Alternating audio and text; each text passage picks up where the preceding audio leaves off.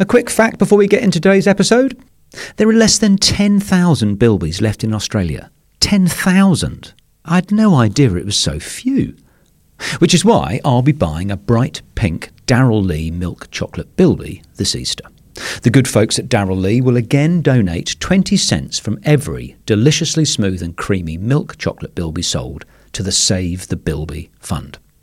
So do your bit and buy a Darrell Lea bilby for Mum. Buy one for the kids. Buy one for your Uncle Steve. And help this cute and very important Australian animal survive for decades more. You can't miss them. Just look for the bright pink Darrell Lea bilby in Woolworths stores right across Australia, which is where I hope we see many more bilbies in years to come. Darrell Lea makes it better. Welcome to The Five of My Life with me, Nigel Marsh. As an author, ad man and theologian, I've always been interested in people's stories. Not just those with a high profile, but people from all walks of life, regardless of fame. Which is why I created this show. Each guest who takes the 5 of My Life challenge chooses a favourite film, book, song, place and possession. They tell me their choices in advance so I can research them, but they don't tell me why they've chosen them. That's the subject of our conversation. It's amazing what you can learn when discussing someone's 5 choices. I hope you enjoy listening to the show as much as I enjoy making it.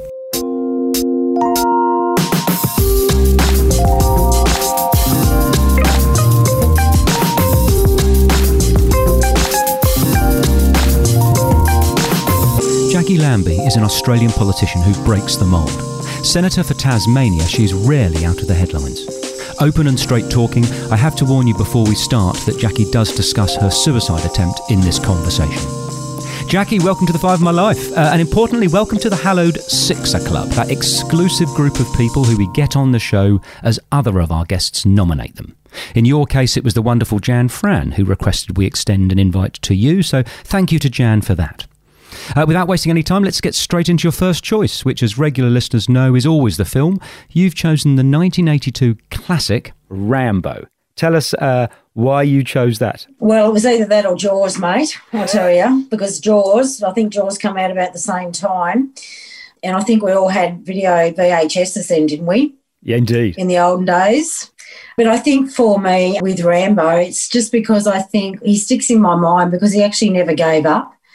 I mean, he seemed to wear his heart on his sleeve. He was quite compassionate for someone that was this big fighter, that was a killing machine, had all these other qualities attached to him. And I think for that, he really does stick in my mind. It's actually not much different than the boxing one he did. I can't remember what that was called. Rocky. You know, he come out of nowhere. He was not born on the streets, did all that. So I am a bit of a Rambo fan.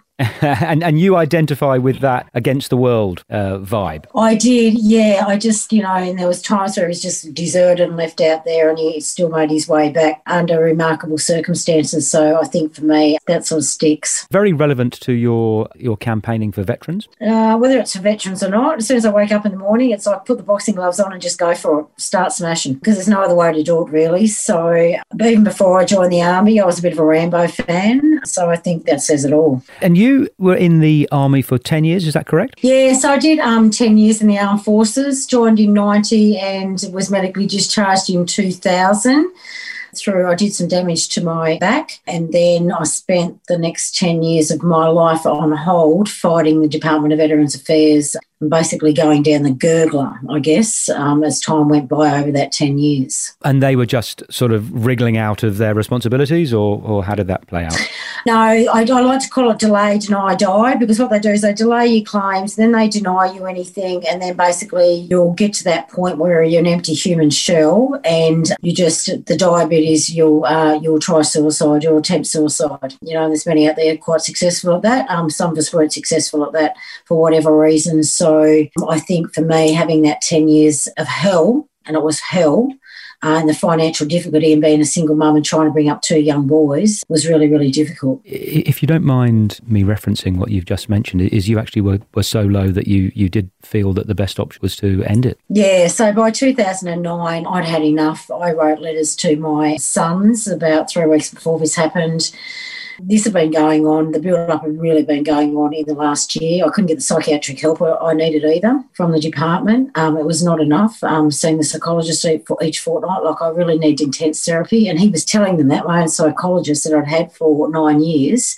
was telling them and begging them to put me in because I needed, really in-depth help. And the only way I could get that was by being admitted into basically, well, they call them a health clinic these days, but into a psych unit. So it got to the point where I wouldn't check the letterbox because every time we got something from DVA, it'd be negative. You wouldn't take calls because if it was DVA, you were too scared. You just didn't want the answers because you knew it was going to be negative. And you get to a point where you do become an empty human shell. You really don't believe you've got nothing to contribute to life. You've pushed most of your family and your friends away from you over that period of time. You're highly dosed on everything from antidepressants to pregabalin to lithium, and by then I was struggling with alcohol use as well on top of that. Was not in a good place, mate. So I think it was about August 2009, I walked out in front of a car. But you wouldn't believe it. DVA actually come around and helped me. You wouldn't believe it. I've got all that intense therapy I needed, mate. Now I'm a politician. I bet you they're bloody spewing over that. Did you say that the driver came round to help you? No. The DVA, finally, the Department of Veterans Affairs finally decided that I did need help. Even they couldn't ignore the sign, right? Yes. So even though they were told on multiple occasions to get me help, so for the next 2 years, from about middle of 2009 to about the middle of 2011, I spent time between the house and the health clinic or the psych unit. Through that was another benefit. I was able to get a really good pain management specialist who started new stuff, doing new injections into my back, and that worked. So it just seemed all the stars aligned at once. So anyway, that's life. I call it karma, and it's coming fair back to bite 'em on the arse. Well, listen, you're looking, robust and healthy and happy. So it's just wonderful to hear a story where from the depths, you are now the force of nature that you are. So you're happy in yourself? I'm in a good place in my life compared to that 10 years. I feel really blessed. There is a lot of people out there that get to that point in their lives where I got to that can never turn their lives back around, and it's very difficult for them. For me, I feel really, really blessed because I can tell you now, 10 years ago in 2010, I wouldn't have thought I'd be sitting in the Senate. It was only like the 12 months, 6 months before that I tried to take my own life. So, I've still got to have treatment on my back. I don't have to be on the pharmaceuticals. I'm in a pretty good place considering, and it also, when you go through something like that, it has an impact on your own children. It certainly did on my youngest one, who was my carer. That was a very difficult time for him. He ended up getting into the ice and all that sort of stuff, and a year and a half in rehab, and so it's been tough. So it's not just what these insurance companies, because that's all Department of Veterans Affairs is. It's a bloody lousy insurance company. They're not just the impact it has on you, but what it has on your kids, your family, your financial impact. I pretty much had to give up a house. I was losing that because I just couldn't afford the payments anymore, fighting them. I had no super left because I had to take all my super out to actually fight them and continue to pay my medical bills during that time. So it was a really, really difficult time. So right now I'm smelling the roses. And how are your boys now? The one that struggled, my youngest one, is doing very, very well. He's been now out of rehab for just over 4 years. He's moving along with his life, which is great. And there was nothing. My eldest one was quite lucky. He was very, very good at sports. So during that time, he was with the AFL Academy. He was a state runner for Tasmania. He was a state basketball player, all that sort of stuff. So he was not at home a lot, I guess you could put it that way. And he had some really great coaches, male coaches and that out there that were very, very good to him. So I think having that extra bit of discipline, because there was no male in the house, and everybody being aware what I was going through, that made a significant difference for him. So he's probably had an easier run in that way, that he wasn't my youngest son. So he's in the armed forces, so has been for about 4 or 5 years. Fabulous. Now, for your second choice, you have chosen the second book in the 9-novel Sant'Elagio saga, the Bonkbuster saga from Jacqui Collins, Lucky. Could you describe the book and tell us why you have chosen that? Oh, my God. I love her, right? So you know, when I had that 10 years of not being able to do much or leave the house or whatever, you know, the midday movie, back then it was a midday movie, Days of Our Lives, The Bold and the Beautiful. I thought she kicked ass, this Lucky. She kicked some serious ass, and she was an extremely strong woman, and she wasn't taking any shit. So I could relate to her, even though I was down and out back then. I just thought she was something special. I thought, my God, imagine having that sort of power in the world where you can just say, no, I'm not putting up with it. You can handle anything that's thrown in front of you, and you're sitting there up at the top of the corporate world. Oh, that sounds like me now, mate.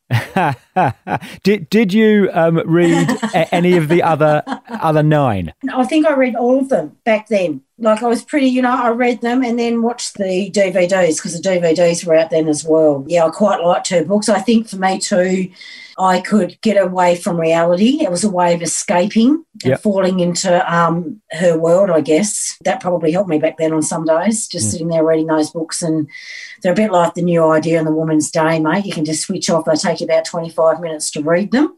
And, you know, it's a good way for me to go to another planet and read that sort of smut. But, yeah. The ladies in it, get to the top. And I just wanted to ask you about education and your view of your educational journey and what you hope for other people, the younger generation coming up, how important it is. I'm not really a fine example to tell people what they should be doing with their education, I'll be honest with you. I probably spent more time wagging school than what I did showing up with the bloody thing.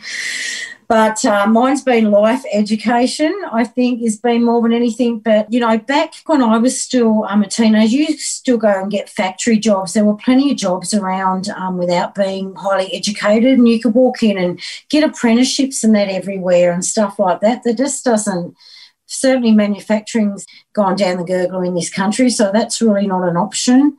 And all those apprentices that used to be on, especially for females, I don't think there are as many as there was back then on offer. You know, everyone back at school then, you did work experience where they weren't worried about insurance. You know, you went and done a week where you thought, this is what I want to do with my life.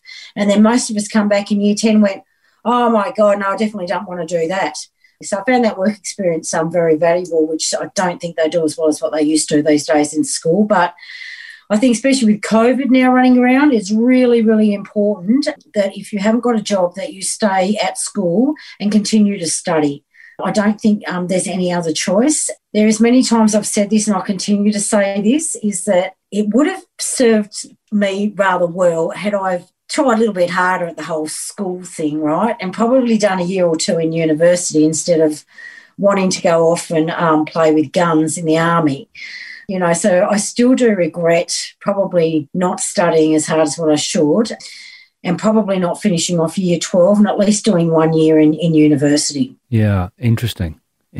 Did your boys go through? Did they finish the year 12 or? No, so my youngest one, he basically stopped going to school at about the end of grade 8. So that was a little bit difficult for him. He's really hands-on. So he actually did probably more time at TAFE when he was sort of that 16, 17, whether it was spray painting, whether it was painting, whether it was just some modules on building. He was more like that. My other son, he went through to year 12, and then before I went into politics, I still didn't have a lot of money, and he tried to do university by correspondence, but it was too hard, and unfortunately I just didn't have the money to be able to send him to Hobart to make sure he got accommodation and all that sort of stuff. It just wasn't going to fly. So he may have probably, done quite well at uni, and not just in that first, I think 9 months or 12 months. And before he said, it's just too hard, I'm giving it up. I need to go and make money and get a real job.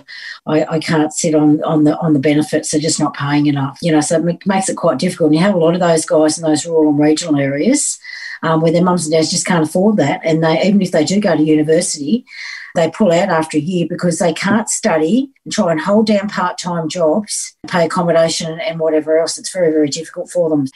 You'll find quite a few of them just say it's too bloody hard and they come back home, which is really unfortunate, but that's the truth of the matter. It makes it all the more important. We don't make it even more difficult for students to go to uni. No. Well, I'm sure it's all right for the rich kids when mum and dad have already paid for everything and you've got, tutors as well. That's great. And you don't have to worry about how you're going to feed yourself that night. Those guys from rural regional areas, they're living on noodles for a week. It's just not satisfactory. So there's a great divide there, and that really plays on my mind a lot. Jacqui, what would you have studied if you'd gone to uni? I probably would have studied the barmaid, I reckon. People's social interactions. The legal bar or the drinking bar? No, that's what they tell me. They go, you should have went to uni the first year, Jax, because we just do the bar thing. And we go, that's what a degree in arts is about. Righto, fair enough. So I was doing legal studies. I actually quite like legal studies. I'm a bit of a drama queen, so I might have still done a little bit of drama. I don't mind that. More business. I went back in 2010, I think. I went back and done through TAFE, did Cert 4 in business management. By then, I'd already had sort of 10 years in the army, so I just, I got that pretty easily because I'd already had that life experience. But, I'd like to think that I could have done my legal studies and become a lawyer, but let's face it, I doubt it. I'm usually on the other side of the law, not that side, so it probably wouldn't have been suitable for me.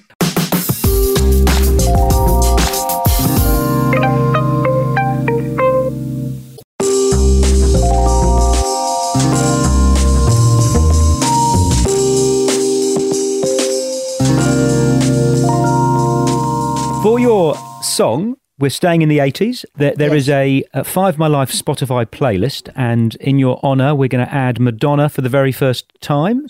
You have chosen the lead single from her second album, Like a Virgin. Like a virgin, touched for the very first time. Her first number one signal in the US. Tell us why you have chosen that song, Jacqui. I think this was about when I was 13 or something like that, So boys were starting to enter the world by 13. And I think, that was playing. It was pretty free life back then at 12, 13, 14, So, and she was quite big. Well, she still is now, I guess. She's held on for a while, hasn't she? 40 years or whatever, 45 years she's been around.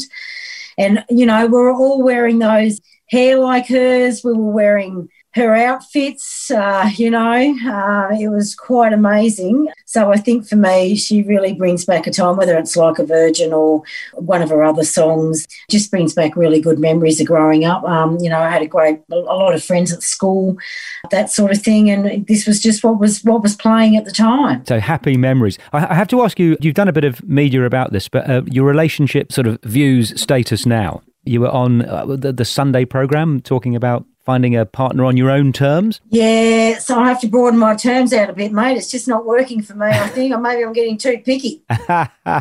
What do you mean by your own terms? How high do you set the bar?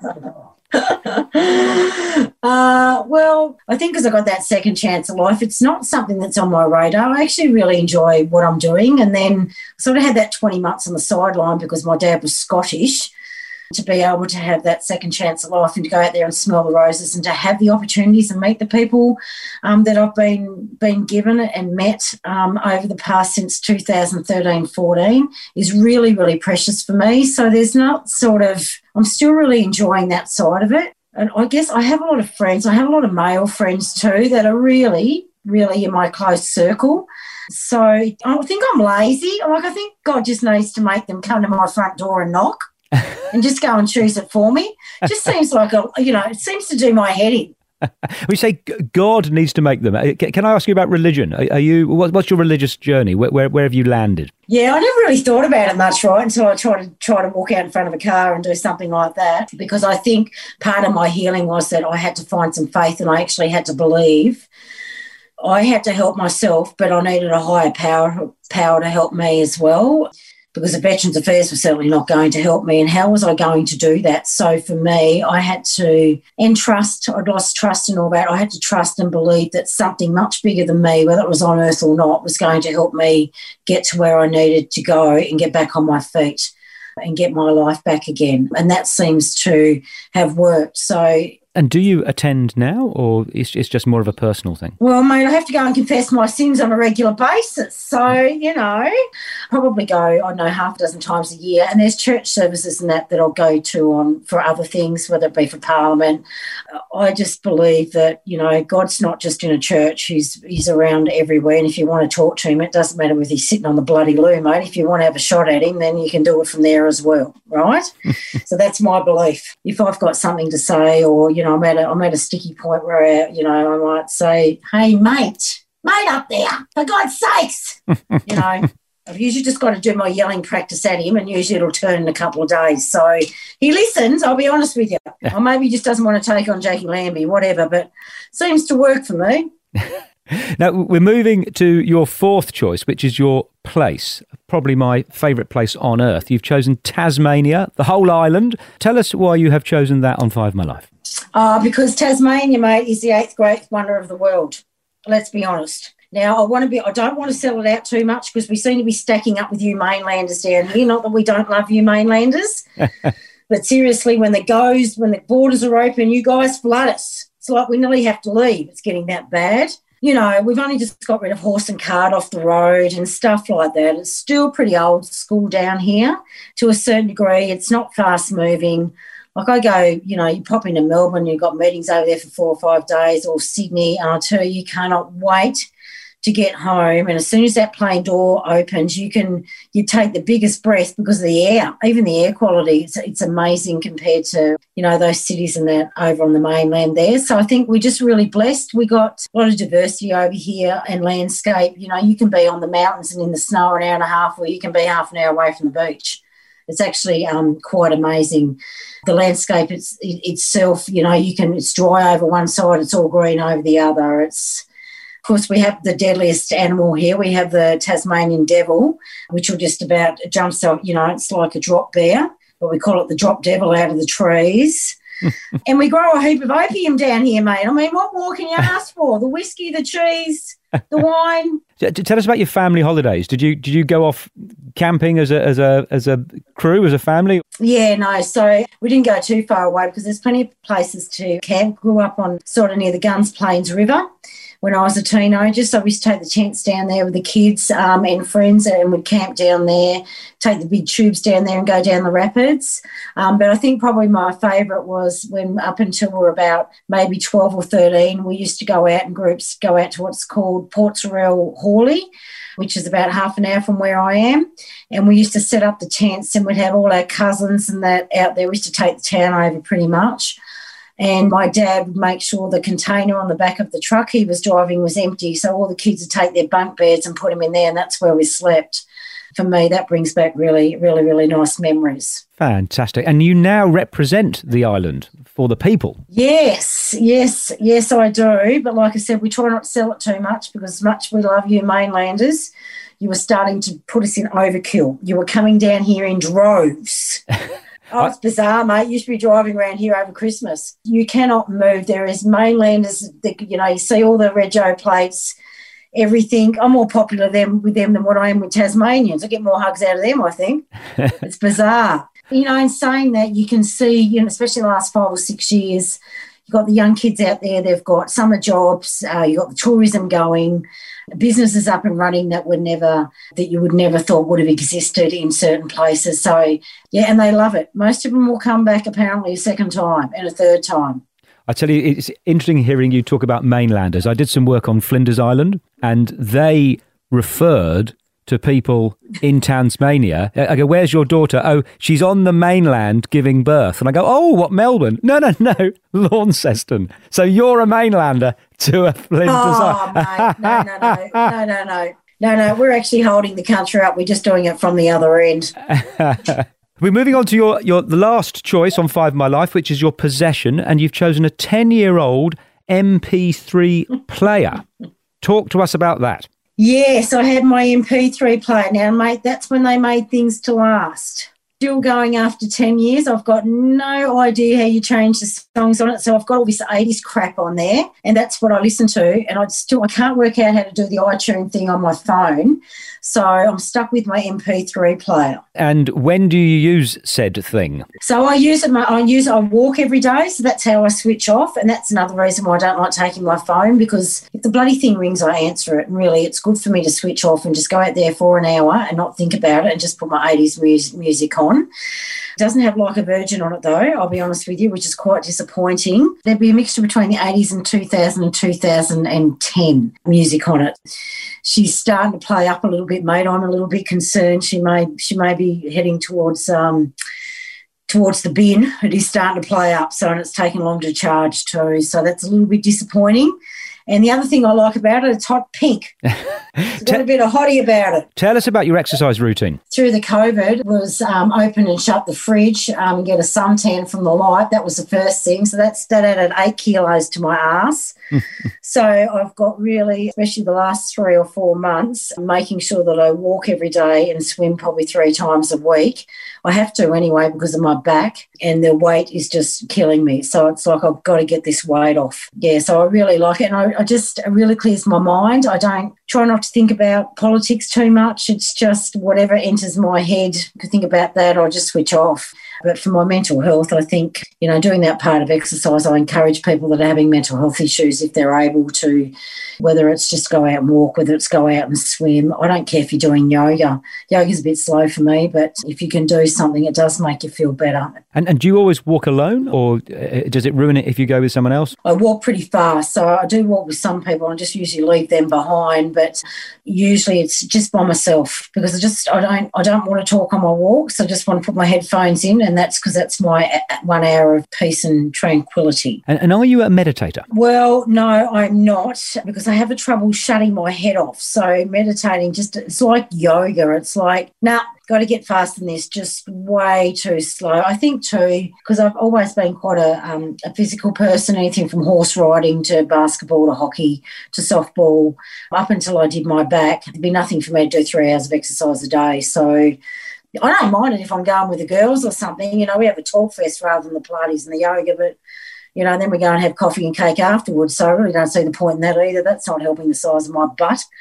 So it's definitely walking in the swimming for me. I find the swimming, because it's buoyancy, takes the weight off my back, so I can sort of get in the pool for about 25 minutes, which is good as well. Well, listen, it's so good to see you and hear you sounding so well and happy and dynamic. We're going to come to the last question on Five of My Life, which is, repay the favour to Jan Fran, is who would you like to hear on Five of My Life next? Oh, let me see. You should get Dermot Brereton on, because he's as funny as crap.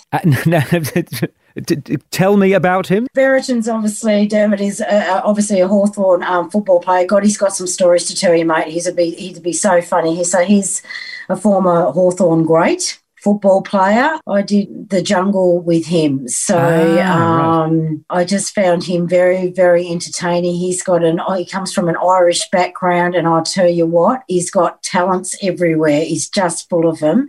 And the stories he tells, I'll get some extra points from your listeners. So I would try him. Thank you. Absolutely. If you want a sportsman on. What a great recommendation. Jacqui Lambie, thank you so much. I know how incredibly busy you are, for coming on to Five of My Life and sharing your choices. It's been a real treat hearing you chat. No worries. Thanks very much. Thanks, Jacqui. Thank you for listening to The Five of My Life, presented by me, Nigel Marsh. Our producer is Mandy Coolan. Theme music is thanks to Darcy Thompson and Matt Nicholish. If you've enjoyed today's episode, please share with a friend. And if there's someone you'd like to hear take the challenge, please message us on the Five of My Life Instagram page. I love hearing from you and appreciate all your suggestions.